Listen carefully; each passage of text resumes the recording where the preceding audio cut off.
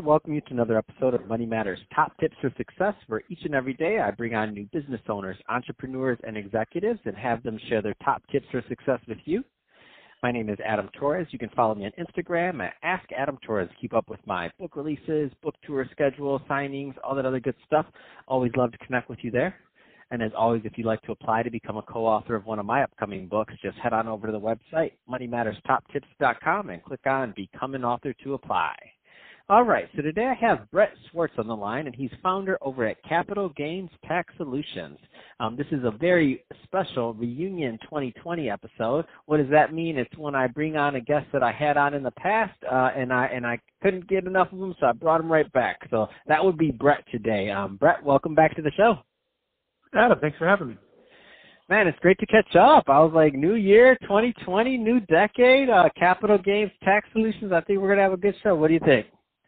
I think so too. You know, the marketplace is still very strong and high, and values are very high, and so there's a lot of capital gains tax out there to be deferred. So let's just jump right in. So let's get into what you're doing over at Capital Gains Tax Solutions. So first, for the listeners that didn't get a chance to hear the first one, I think we recorded that about a year ago now or something. Like, it's been a while. What's going on over at Capital Gains Tax Solutions? Let's start there. Yeah, so most high net worth individuals who own high end primary homes, commercial real estate, or businesses, you know, they struggle with capital gains taxes, somewhere between 30 and 50% of their gain when they go to sell. And we use a deferred sales trust to give them tax deferral, liquidity, diversification, and for some of your listeners who own commercial real estate, the ability to eliminate the need for a 1031 exchange so they can create and preserve more wealth. You know, there's a stat that the American Banker Association found when they did a survey that there's about $17 trillion that's going to pass from one generation to the next in the next 20 years. And this is known as the largest wealth transfer in the history of the planet. And it's by the baby boomers. And a lot of them are looking to retire. In fact, there's about 77 million in the U.S. alone and about 10,000 turning 65 every day. And they're tired of the toilets, trash, and liability. A lot of them are, and they're looking to pass on to the next generation. But they feel trapped, right? Because if they sell these highly appreciated assets, they're looking at, again, the 30 to 50%. So their gain being wiped out by that tax. So we come in and we give them this tool to give them a lot of flexibility and a lot of options so they can create and preserve more wealth. And let's face it, so they can be a little more passive in their life and enjoy their wealth. Yeah, that's awesome.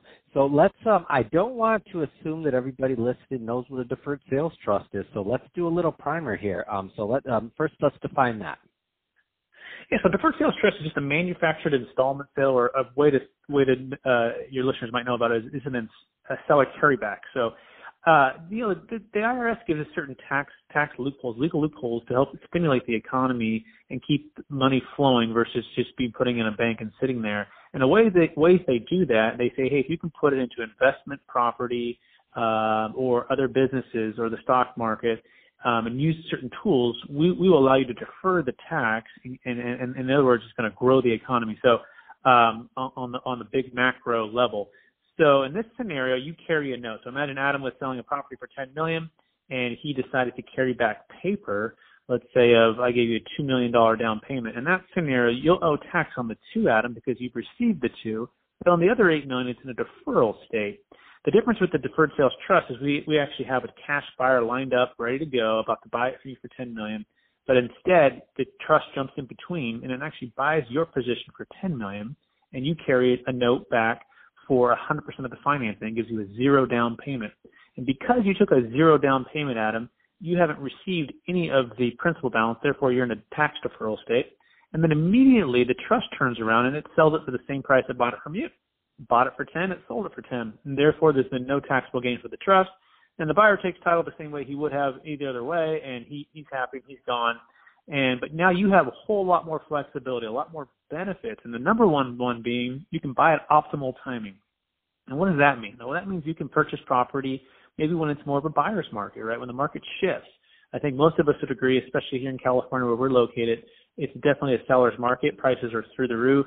And it's very hard to find value-add forced appreciation opportunities that make a whole lot of sense to purchase. And so, especially for a lot of our California clients, they're selling highly appreciated assets. They're going into the deferred sales trust, paying off all their debt along the way, and now they're being able to diversify that into stocks, bonds, mutual funds of their choosing. But even better, out-of-state real estate, right? Passive commercial real estate deals that have excess of 10% cash-on-cash returns. in areas that are not as highly appreciated, such as, the coastal states. And so now they're not only creating and preserving more wealth, but they're also achieving what a lot of them want, which is more of a passive lifestyle. So for the listeners here, so now the assets are in the trust.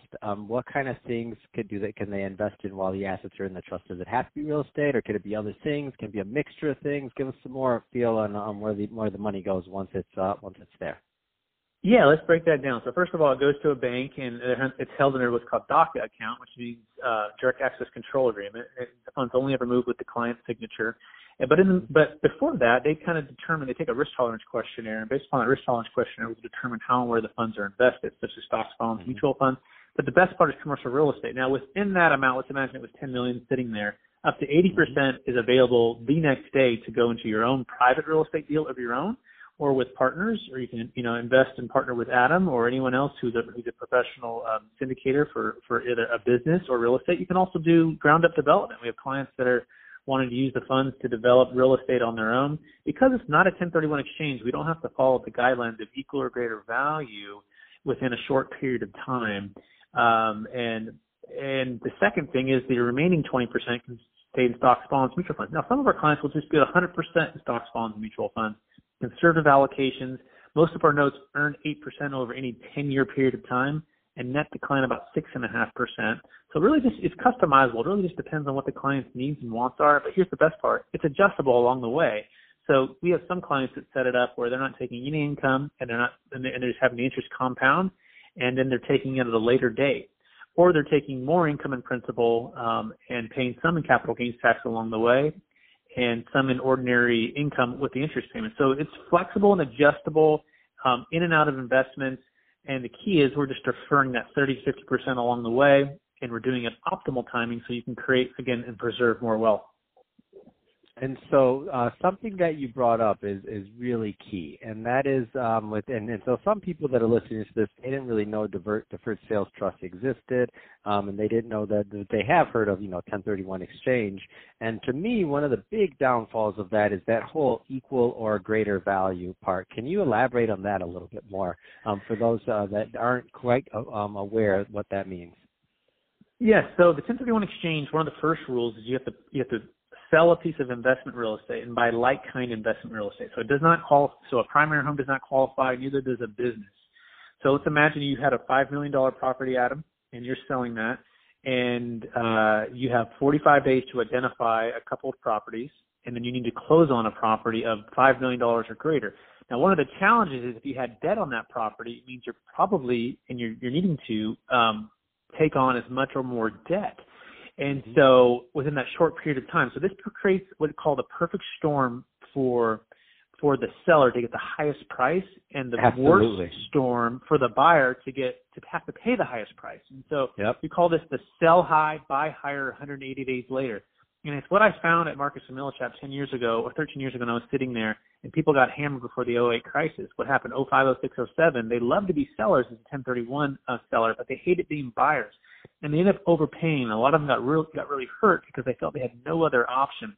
So our parents taught us to sell high, buy low. They didn't teach us to sell high and buy higher. And unfortunately, that's what the 1031 forces you to do. So the intent is to buy at optimal timing. The solution is the deferred sales trust, and that we can sell, not only defer all the tax, but then pay off all of the debt. So now you're debt free. And then you can buy tomorrow, day 181, or 5 years from now. So the Monday morning quarterback would have sold, let's say in 2006, and in fact, we had a client do this, sold in 2006, and a highly appreciated property in Minnesota, commercial real estate. 5 years later, that same property was foreclosed on, and that property he bought back from the bank at 60 cents on the dollar, all tax deferred. So we like to say we eliminate the need for the 1031 exchange so you can buy at optimal timing, versus having to purchase something just because you're in a 1031 exchange. Yeah, and that's the real key too there, and it's just like opportunity, and then and the timing on that, the 45 days, all the other things you say. I mean, it really does make it people do them all the time. I'm not against them. Let's be clear there. But that being said, unless they make sense with your particular investment objectives, deferred sales trust is a great potential alternative option for somebody that wants a little bit more flexibility and also wants more control over the long term and don't want to feel like they're forced into another property. Maybe they don't even want it times and of more value, more debt, all these other metrics that they may not even be comfortable with, but they feel they have to do just for the sake of meeting the guidelines of it. So that's one of the best things I feel is out there for them.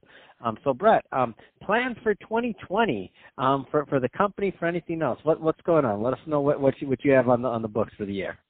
Yeah, we want to educate 1,000 business professionals, financial advisors, business brokers, commercial real estate operators, syndicators, and really just educate them on the deferred sales trust and help them grow their business by giving this valuable alternative that many just don't know about it. So that includes launching my podcast. We have Capital Gains Tax Solutions podcast that's launching here just in a couple of weeks. We have speaking engagements, different seminars, and our goal is just to help one person at a time escape feeling trapped by capital gains tax. We probably also going to be releasing our first ebook coming up as well mid-year as well, so keep an eye out for that one. And that about sums it up for 2020. Man, that's so exciting! And what's the name of the podcast again? I love to promote podcasts. Yeah, so the podcast, and I'd love to have you on the show, it's called Capital Gains Tax Solutions Podcast. I know it's not a really catchy or necessarily short, but I just really want to just focus like a niche on different capital gains tax referral options, such as the 1031, Delaware Statutory Trust, Charitable Remainder Trust, and share deal stories from trusted, proven advisors such as yourself when it comes to deferring capital gains taxes. So we all share those ideas. And the goal is to get clarity on exactly what is best for the client by presenting each of those and letting the client decide what's best for them. Man, that's really exciting stuff. So, Brett, if somebody's listening to this and they do want more information, what's the best way for them to reach out? Yes, you can go to capitalgainstaxsolutions.com, and you can also search Capital Gains Tax Solutions on YouTube. I release videos every Monday, Friday on these subjects. And then LinkedIn as well. You can look at me up, Brett Swartz, and you can friend me there, and we can connect. Fantastic. Well, hey, Brett, really appreciate you coming back on the show and sharing more about all the great things you're doing over at Capital Gains Tax Solutions. Congrats on the new podcast. All great stuff there. And I disagree with you. I do like the name, and why I like the name is because people know exactly what they're going to get for tuning in. So I think it's a great name. To the audience, as always, thank you for tuning in. I hope you get a lot of value out of this. If you did, don't forget to subscribe to the podcast, leave me a review on the Apple iTunes Store, do all those great things we do to support our podcasters. I really do appreciate it. And Brett, thanks again for coming on the show. Thanks, Adam.